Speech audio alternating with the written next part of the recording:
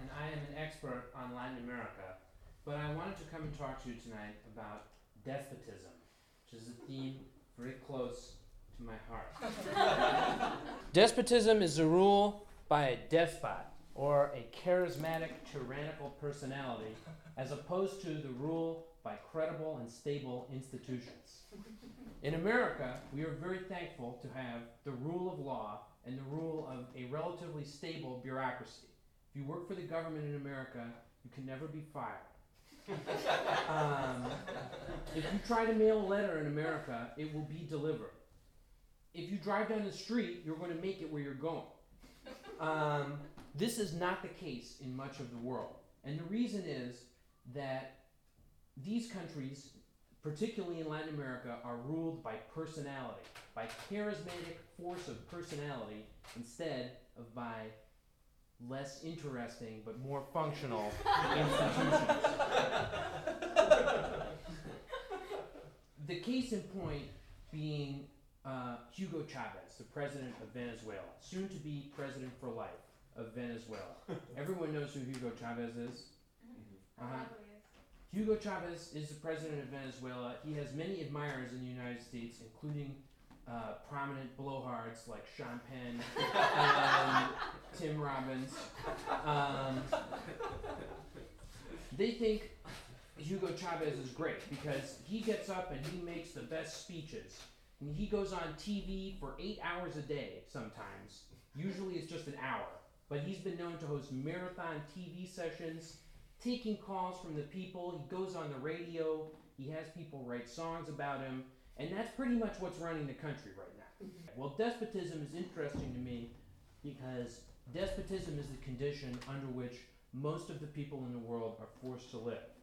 And despotism is also interesting to me because if you are one kind of despot, people in America will dislike you. If you're a Hitler or a Mussolini, you will be extremely popular in America. But if you're a Hugo Chavez or a Fidel Castro, you'll be very popular in America. Or I mean, this depends. Hitler and Mussolini are extremely popular with a lot of Americans. And, you know, the converse of that is true. But that's why it's interesting to me. So it's interesting to you because... If you go to downtown Miami with your Fidel Castro t-shirt on that you got, you know, at the gift tent of Lollapalooza 94, you get the shit kicked out of you, violently. But, you know, if you wore it, you know, to toss the disc around in the quad up at Berkeley, you know, you get lauded for that. So that's why it's interesting to me. So the irony of it, or like the hypocrisy of it, is interesting to you? The hypocrisy of it is interesting to me. I don't see it as an ironic thing. I think some people may wear it in an ironic way, like a Che Guevara t-shirt. Yeah. Everyone has a Che Guevara t-shirt. I have a Che Guevara belt buckle. I don't wear it anymore because I used to be very misguided when I was young. Before I became an expert on Latin America, I was enamored of various despots like Fidel Castro and Hugo Chavez. But I had a very rude awakening.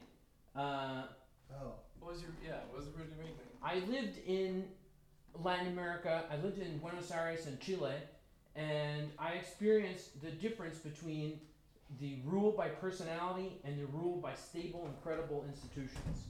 In Chile, even though they recently experienced a very severe dictatorship, they now enjoy rule by credible and stable institutions. In Argentina, Well, so how did you experience that? how did Chile. I, Like, what was the difference for you? the difference for me, everything works in Chile and nothing works in Argentina. In Argentina, the military is controlled, the military is not a meritocracy. The military is a brother-in-law brigade. Everybody's brother-in-law gets to have a really important job in the military. So the military doesn't really work.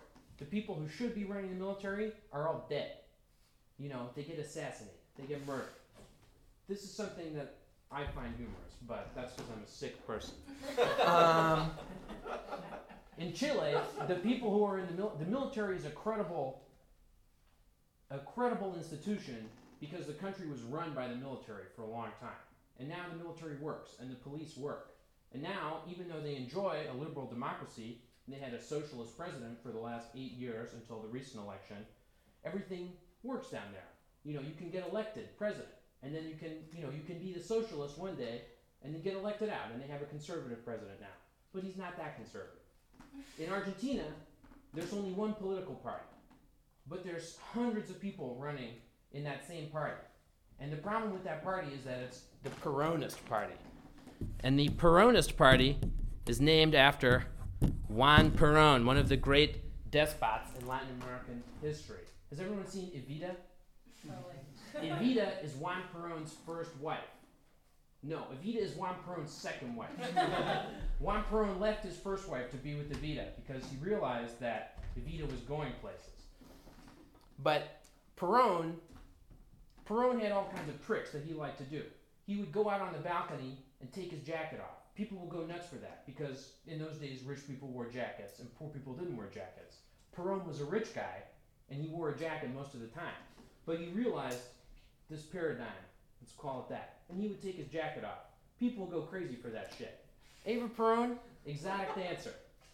But, the people liked her because they played it the right way. It was all about their personalities. And when they both died, well, there was a real bad problem. There was no Perón, and there was no Evita left over. So there was a power vacuum. There was chaos, complete chaos. People were getting gunned down in the streets. Shit was getting blown up. People were getting kidnapped. And the military had to install another dictatorship in order to restore order. But anyway, I'm getting off topic. I'm getting way off topic. That's okay. I wanted to talk about Hugo Chavez. Well, why don't we pause you for a second to just get some questions and discussion going? So. Well, okay. I don't want to take away your chance to talk about Hugo Chavez. No, I don't want to take it away either. Please. Well, I was actually going to ask on. There was this one phenomenon in this country, especially during the election, the presidential election, that made me very wary of the cult of personality. Are you talking about Sarah Palin? Because I was going to talk about Sarah Palin. I was actually going to talk about Obama.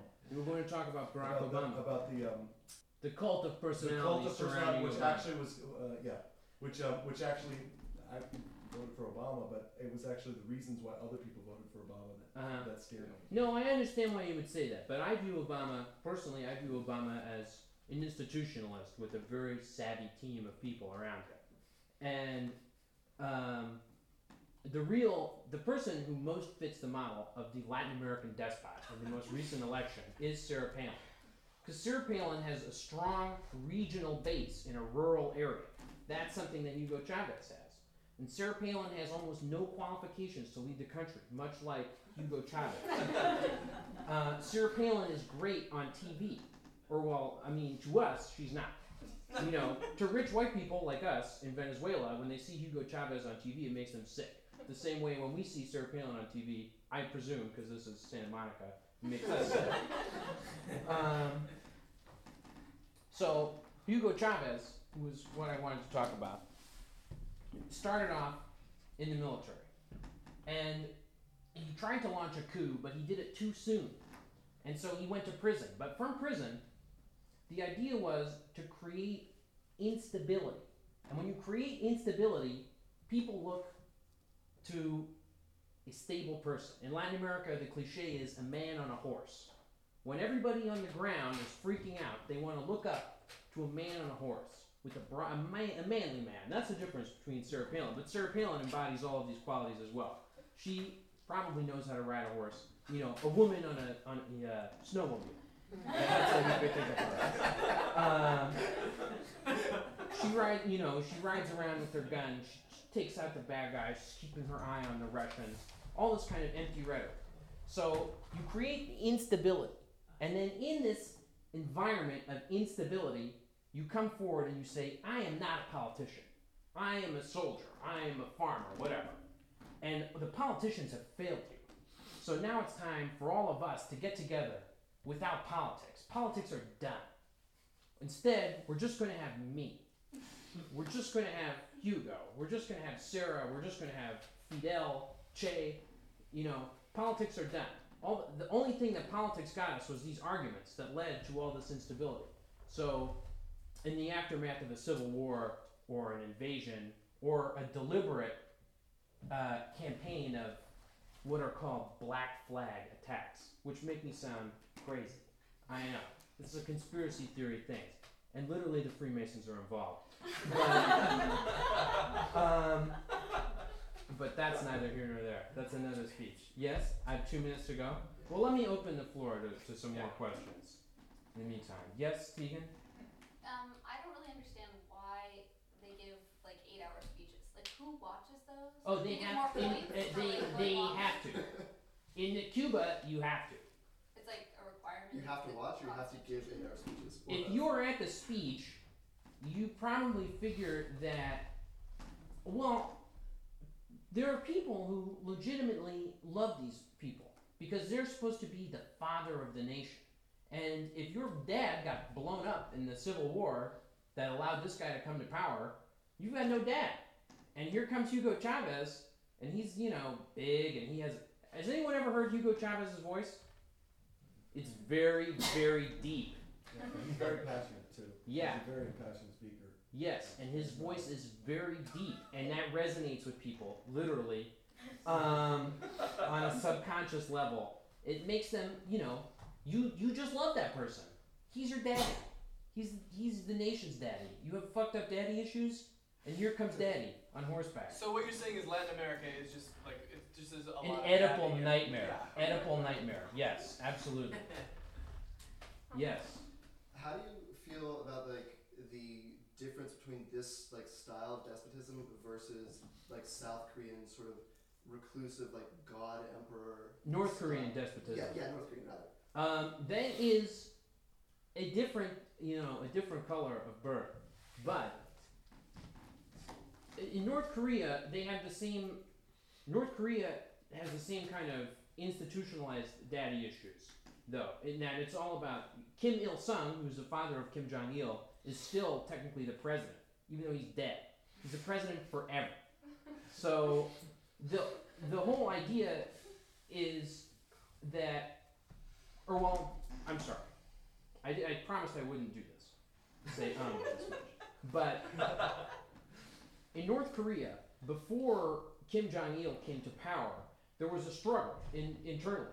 As everyone saw that Kim Il-sung, who had been the only person holding everything together in their fucked up little experiment, was about to die, they thought that, they could seize the reins.